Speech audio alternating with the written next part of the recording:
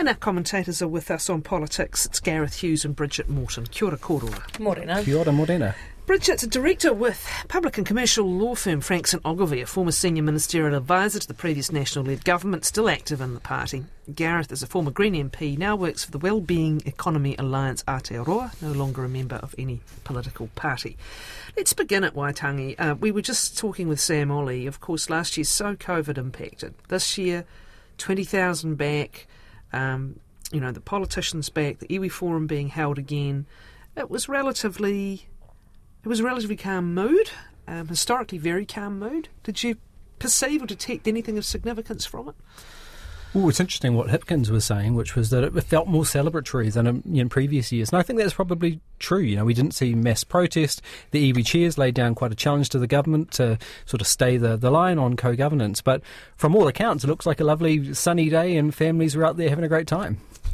Yeah, absolutely, and I think that's, probably where most people want to aim with Waitangi Day. I think there was, significant discussion, as there always is, in the lead-up about who may speak and who may not, and how they may speak, and all of that kind of stuff. But I think for the most part, that is sort of within the sort of micro, system that is sort of up in Northland and that particular. It's not something that sort of affects wider politics. And has previously dramatically with the likes of Helen Clark and of course we should note the first year in so many years without the late Te Whai Harawira, of course, such a profound figure. But on that issue of the show, if you like, and the way that tests politicians sometimes to their limits, nothing of that ilk, really, was there? Yeah, absolutely. And I think that allowed the Prime Minister to look like the Prime Minister. It allowed, the ministers to act accordingly. The leader of the opposition was given relevant time. I think it's worthwhile, mentioning David Seymour, I think took everyone by surprise on the Pai and spoke, in Te Reo. So I think that was, really interesting to see from him. And I think probably, shocked a few people up there as well. And I think really admirable that he did so. I think also the sort of wider discussion, which will probably sort of, go into obviously there was quite a lot of discussion about co-governance up there and what that actually means. And I see there's a piece in Newsroom this morning, quoting sort of Willie Jackson saying, the time, the education, the ability to educate is gone. Now they need to reframe it. You saw Hipkins talking about, sort of calling it this new thing called mahi tahi, which doesn't really seem to work with what actually, co-governance that they'd previously sold. So I think they've actually, whilst he sort of said he's not going to revisit it, they've sort of walked away a lot from what actually, co-governance in that sense of, say, the Three Waters 50-50 co-governance was. But what's interesting, Gareth, is that wasn't received with, a vehement resistance. But this is this power of the likes of the iwi Leaders Forum behind closed doors where the negotiation happens. And it is interesting to see that dynamic. Instead of a necessarily very public response and response of protest, the negotiations are happening as they are. Yeah, and this is happening, and it's going to be an ongoing process. And even within the Labour Party, you can see the significant strength and influence of the Māori caucus. So I think, Bridget's right. It's interesting that sort of discussion around language because it really matters. And I think what Tukarangi Morgan's come up with is quite a valuable contribution, mahi tahi working together, because as we saw, co-governance, co-management, the treaty, everyone sort of sees what they want to see or fear what they want to fear in this. And I thought Ben Thomas had quite a good article over the weekend explaining that they were aware of this challenge of the term co-governance back in Chris Finlayson's office. Too similar to co-government, isn't it? Yes, that's right. Yeah. So, the Prime Minister, acknowledged the backlash. He said that some parties have been out there to stoke fear, which I think is probably accurate. But, this is an evolving thing, and I think we're going to see even things like the Māori Health Authority has often been used as an example of, from critics, as a bad example of co-governance. But actually, it's a Crown entity. I mean, this isn't co-governance. It is a Crown entity itself. And Luxon saying that, we should be devolving more power or roles to local bodies. We could actually see more Māori services under that sort of mindset than currently delivered. This was National and Tariana Turia under Whānau Ora. This was... Well, that's what I think what was really interesting is actually what the iwi Leaders Forum actually actually came out with was much closer to what actual National Party policy is, and I think what you saw Luxon referring to, which is actually directly funding iwi and Hapu to actually deliver the services rather than going through, as National continues to be opposed to, the Māori Health Authority, a bureaucracy in Wellington. So I think, that was kind of interesting in terms of framing it. It wasn't as sort of polarised, I think, as discussions have been previously, even between the political parties, as well as the interaction with a local iwi. His decision not to meet with the iwi Leaders Forum and his decision to speak about co-governance and, this is our policy, and both at Ratana and here, and also a quite remarkable comment about the Māori seats, which, if I recall it, was pretty close to we don't see the point of them, or I don't see the point of them. I'm interested at some point, if he is to become Prime Minister, and if he is being advised about what he's taking on when he becomes Prime Minister, whether he needs to rethink the simplicity of that messaging, or is that something you worry about when you become Prime Minister? Well, I actually think that it's not right to say that that was a simplicity of messaging, because I actually think it's been really nuanced, because the simplicity of that messaging would be going back to, the sort of Don Brash, Kiwi not iwi type rhetoric. I think he's going a much more nuanced. It is funding, directly to, it's looking at whether or not the Māori electorate seats are actually still, delivering value for, democratic interaction. I think actually what we're getting to is a much more actually delivery of outcomes rather than sort of platitudes and things. And I think that is what he is going much more towards. I think you can probably look separately, and there's a distinction there with ACT, who is definitely playing to much more of a sort of strictly, anti-co-governments, going really hard against that or any kind of funding. And that's where you see the distinction, I think, between those two parties in particular. Well, politicians are always going to spend their time chasing the votes they think that are available to them, so he mustn't have thought there was much there. So with Reti deputising on Waitangi Day, interesting though that he did distance himself from Don Brash in the Iwi Kiwi, campaign from 2005. So I think he's aware that he's got some issues there. He had to once again clarify a comment he made around the treaty being an experiment. So we're seeing this pattern re-emerge itself, which is makes a comment and a day or two later has to clarify and explain it. All right. The Prime Minister's off to Australia and a different environment this year. Was it just last year where the then Prime Minister Ardern did choose to make some fairly direct commentary on the 501 policy, with Scott Morrison having a sort of a wry smile on his face, I think, at the time, probably thinking that's not going to do any harm to his support base. But that's been a big move that we haven't really discussed so far, just in the last week, or at least indication of a big move, rethinking the 501 policy, at least it being carte blanche, yeah? Yeah, and I think that's really positive, because it's come with such social harm and impact on our communities. Also seeing maybe a faster pathway to residency for the 600,000 Kiwis in Australia. Interesting too, those connections over, working for the Wellbeing Economy Alliance, that wellbeing approach that both governments are using. So Jim Chalmers, the Australian Treasurer, had I thought fascinating, he got quite a lot of criticism for it, quite an erudite sort of essay around the role of the economy and the state and how we measure things. Essentially. Rethinking capitalism, essentially. Yeah, that's right. So I think we'll see those trading notes on that sort of new approach that sort of the left-wing social democratic parties are using across both sides of the Tasman. So will it be 11? I think it probably will be, and I think we saw, I definitely underestimated the power of the sort of Albanese-Ardern relationship when that sort of first meeting happened. Those key things about 501s and citizenship, we thought there wasn't going to be any movement on that, and there was. And so I think it's to the credit that they have actually made that criteria change around the 501s. Interesting, the kind of detail is whether or not that actually changes. It's essentially discretion, is it? It's more case-by-case decision-making. That part of the decision-making process is looking at what the connections are to Australia. It's still not looking really at what happens when you just chuck them out and what happens to the recipient country, but it is a step closer. I think it would be really interesting to see what happens on that citizenship pathway, but I think we can expect nothing less than a sort of, as you say, a bit of a love-in between Albanese and Hipkins. Let's look back again. We're having some very long weeks in politics at the moment. The first polls came out last week. Were you surprised by a 5% bump, I think, in both polls?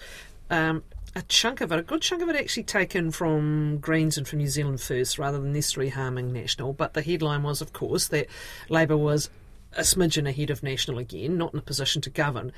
But it does change what has been the recent commentary. Were you surprised by the scale of the bump? Yeah, I was surprised, and I think we discussed it, and Gareth picked much more of a bump, I think, in their lines, and I saw much of a steady increase, which to me also, the whole thing with polls is that you look for the trends, not individual polls.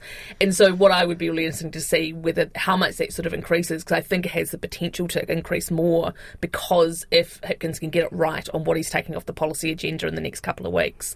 I think there was some other interesting things from that poll. The big one, I think, for National is what was happening around Luxon's numbers in terms of trust. That's obviously a big issue for them too, because in an election year, you do have to, fill the vacuum with what you will do differently. So that's obviously a big thing for them to overcome.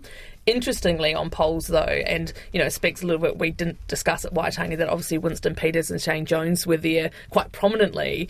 There's a Royal Morgan poll out this morning that has New Zealand First on 5%. That's which interesting, just because goes back to our hit in both of those polls. Yeah, last week. but just goes back to our old thing of never ever never write off Winston Peters. Well, that's true too. Yeah.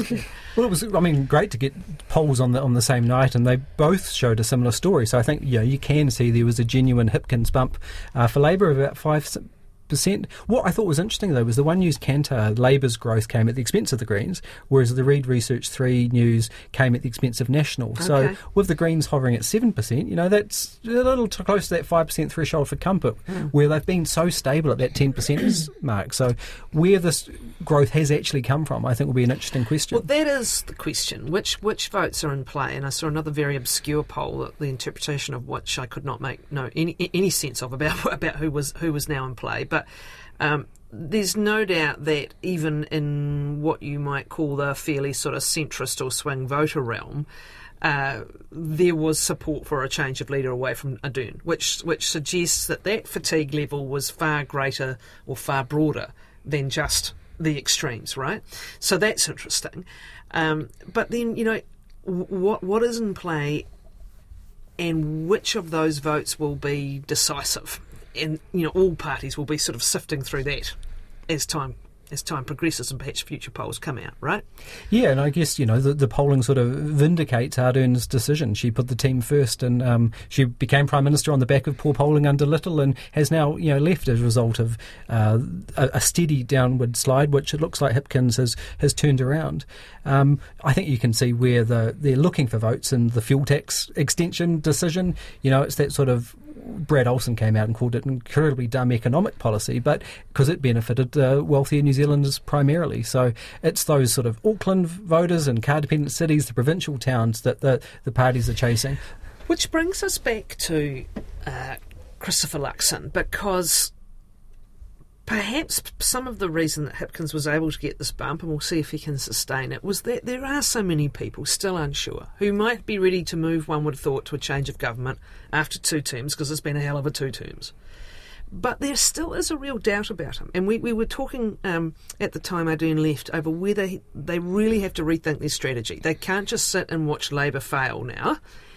And is he ready to switch strategy and perhaps to be more convincing that, yes, he's there and he's ready? Yeah, I think there was always an issue going up against somebody like Ardern, who is, I would call, sort of personality plus. It was hard to sort of shine, particularly sort of, I think, who you are individually against that. But I also am a bit sort of reluctant to give anyone sort of a free go on that sort of behaviour, because if you want to be leader, you have to get the trust of people around you. And I do think that is a key weakness for National at the moment, is that whilst I think definitely over the last sort of 6 months while the polls have been going down, Labour has been not just sort of I think failing, but in terms of they have just been pushing so much reform and so much through that there wasn't actually that much room for opposition. And if they'd put out policy, it probably would have been washed away the sort of next day or so. But now is ultimately the time that it has to be, they have to be start rolling out. They have to be showing that they're solutions focused, not just problem identifiers. Gareth, is it policy necessarily, or is it doubts over whether he and his team are ready to be the government? And I don't want to hear again about Iran and New Zealand. This is a country. I'm sure I will. What do you believe the reservations are? Well, I mean, people vote for policy, but we know from academic research they primarily vote on personalities, and he's still trying to introduce himself to the public. Compared to Hipkins, he had such a prominent role over COVID that even though he's only 2 weeks in the job, people know him, and Luxon's still got to do that. I think the business story is a powerful one. He should be telling more, not just about Air New Zealand, but Unilever. Given the economic conditions, he could have a really powerful story to tell, but they have focused so much on they've got some hits in opposition, they've done some good work there, but they haven't really been telling the story of where they see the country. A lot of the policies they have released, are sort of retreads of the previous national government. We haven't sort of seen this big new articulation with actually meat on it that tells his story in a compelling way. Well, I think, we go back to, Nicola Willis did a big social investment speech about She's not the leader, Bridget. She's not the leader, but she's part of that leadership team. And you were saying, is he and his team ready? Sure. And, that was a big articulation of where they were framing, where their policy was going, etc.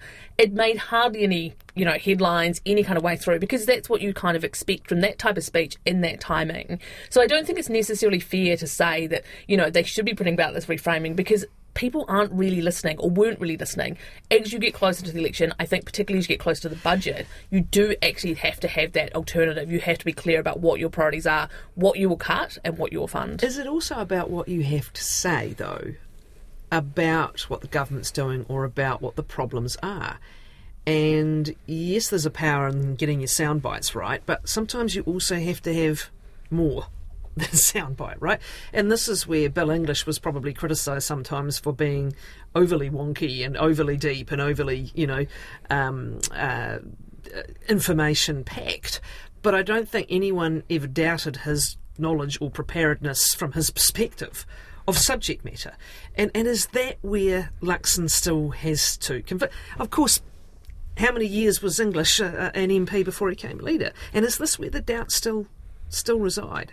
I think there's definitely a little bit about whether or not people trust him in the Prime Minister role. But ultimately, as Gareth says, people vote on personality. So if he can demonstrate that had been trusted in business across many other aspects, that he's been successful, I suppose the John Key story, then he can, I think, demonstrate that he is, Prime Ministership material. I actually think, going back to Waitangi, some of those discussions we had about the nuanced, Crown Māori relations space is actually where he's hitting it really right, because he is not relying on platitudes and, the 30-second soundbite. He's actually having really interesting, questioning, pushing back on some things, discussions, and that's, I think, what makes people look statesman-like as opposed to just a leader of the opposition.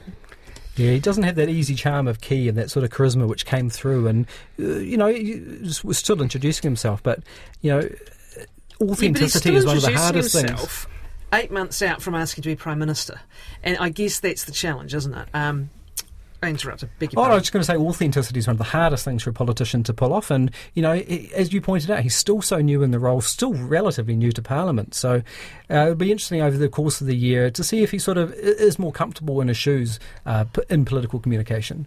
How long to each of you? How long till one would expect any immediate novelty bump to dissipate? In other words, is it the next set of polls we're looking at? Is it post-budget we're looking at? When do we get a sense of the trends that you alluded to, Bridget?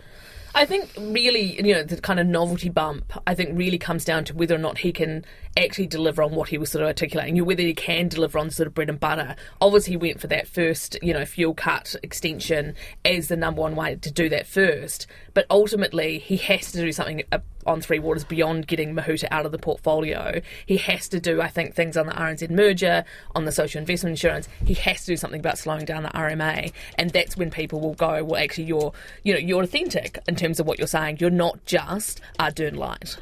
Well, the other 4 fuel tax cuts hadn't stopped the slide, so I don't think that's going to be a major play. But obviously the policy reset and then the budget are these, I think, the 2 keystone events that are either going to lock in this jump, which sees the Labour and National parties neck and neck, perhaps on track for a hung parliament, or the role of Te Pāti Māori really crucial, to see if it's really locked in or if this is just a novelty bump. What do we read into another MP going list only? James Shaw, I think, in Wellington Central, joining Grant Robertson going list only there. And I know perhaps there is an argument for promoting another Green local councillor in Tamatha Paul, giving her an opportunity to go and contest that seat. But the old cynic in me also sees MPs potentially exiting in the not too distant future, depending on the election outcome, and not wanting to create a mess on the way out. Is that a viable theory?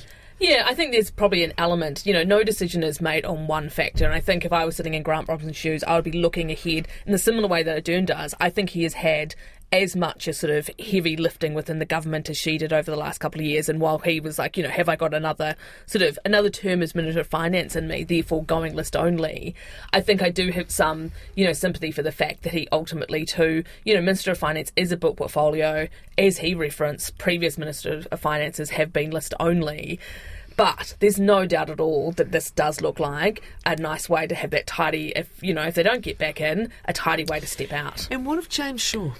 Well, as a Wellington Central voter, it's surprising no one in Parliament seems to want to stand for the seat. But with Shaw, I think it's quite interesting. I mean, it's slightly embarrassing. Only a week before he said he was going to seek the nomination, and then within a week he's nominating someone else, a sitting councillor. Well, my understanding is that there was intense conversations over the last week, which was quite a genuine conversation. Who is the best candidate to win the seat in a sort of a potentially open race that is the Greens' strongest party voting seat? So I think the party... You can take 20% of the votes, the Greens in Wellington Central.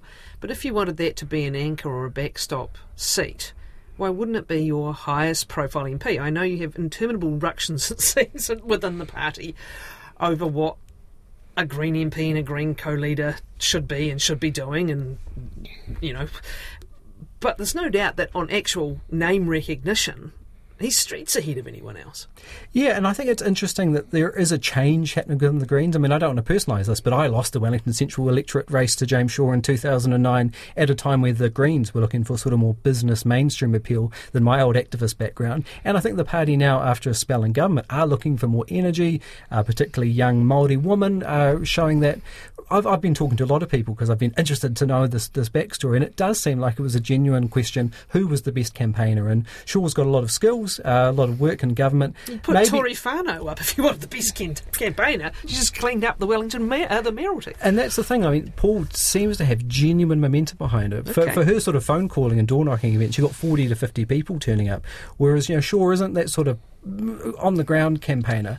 But it's interesting that the Greens, also going hard for Rongotai with Paul Eagle stepping down. So they don't need these seats as a backstop, but it's an interesting opportunity for them to demonstrate their credibility and electoral appeal and actually grow into a more sort of medium party. A youth vote. To the extent that is always a challenge, but for the Greens, you could see the argument there, and possibly the turnout, the vote momentum that was seen during that local mayoralty challenge is what they're hoping for, even at party vote level.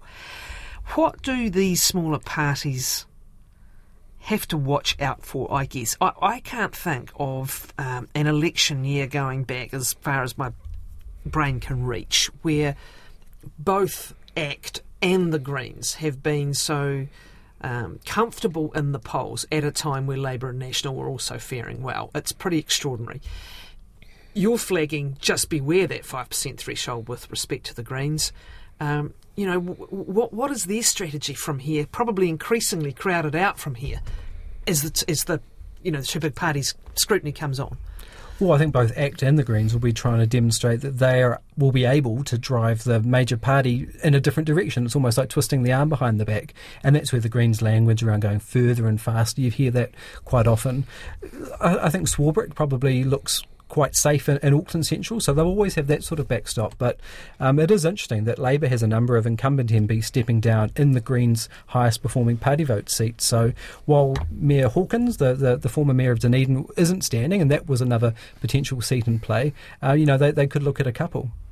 Yeah, I think ultimately, and I'm not going to legend Gareth on the history of the Greens, but ultimately the Greens we started from the activist base, and you can see it happening in Australia at the last election where they picked up a number of sort of inner city electorate type seats. So you can see why the Greens here would go, well, that's a smart thing to do in terms of establishing that. Well, no, the Teals are different. Okay. These are the Greens actually sitting winning seats as opposed to the Teals who are sort of liberal lights or more your blue greens kind of space. So I think that the potential that sort of transition from the activist party into, a bit more of a mainstream party. But then, Gareth here is talking about much more of the sort of swing back to the activists. I think there's been a lot of comparisons made between Timothy Paul and Chloe Swarbrick that she, is going to do the same thing.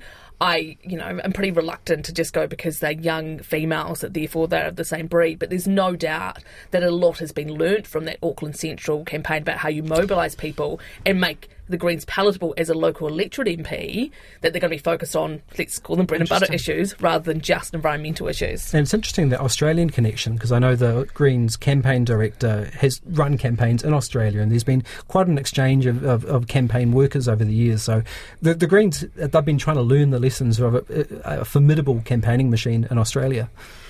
And for ACT, there's going to be no let-up, really, is there? I think it might have been Thomas Coughlan writing recently about the, for the most part, relatively, cooperative relationship between Labour and the Greens. I can recall one election where that certainly wasn't the case, more than one, in post-election negotiations. But for National and ACT, it's a different thing. And we're not likely to see them. Are we going to see anyone trying to present them necessarily as a government in waiting, or are they both just going to go hard for their own vote? I think it's the left that will try and present them as, the same thing, because it is in their interest to paint every ACT policy as a National Party policy, because they want to try and show that the National's not centrist, they're much more, to the extreme right, as they would classify ACT. So I don't think you're going to see that from ACT and National, because it is in their interest to have separate brands to appeal to different people. I think there is much more of a better relationship between Luxon and Seymour than there was between Collins and Seymour. So I think that's a different, if you're thinking about what a future government looks like, I think it's definitely a very workable coalition. I think for ACT, though, that one of the issues going forward is obviously it does in an election year become more and more about those two centre parties. They're going to have to really, particularly if the government is able to pull back on some of these things like a co-governance or the social insurance scheme, they're going to have to find some policy areas where they can really target and go hard. But I think they have demonstrated they're pretty good at that. They have, and they have also picked up, to date anyway, a fair chunk of disgruntled National vote, and it remains to see if they can hold on to that, if they hit the buttons first, earliest, strongest, and they can hold on to it. All right, thanks both of you very, very much. That is Gareth Hughes and Bridget Morton.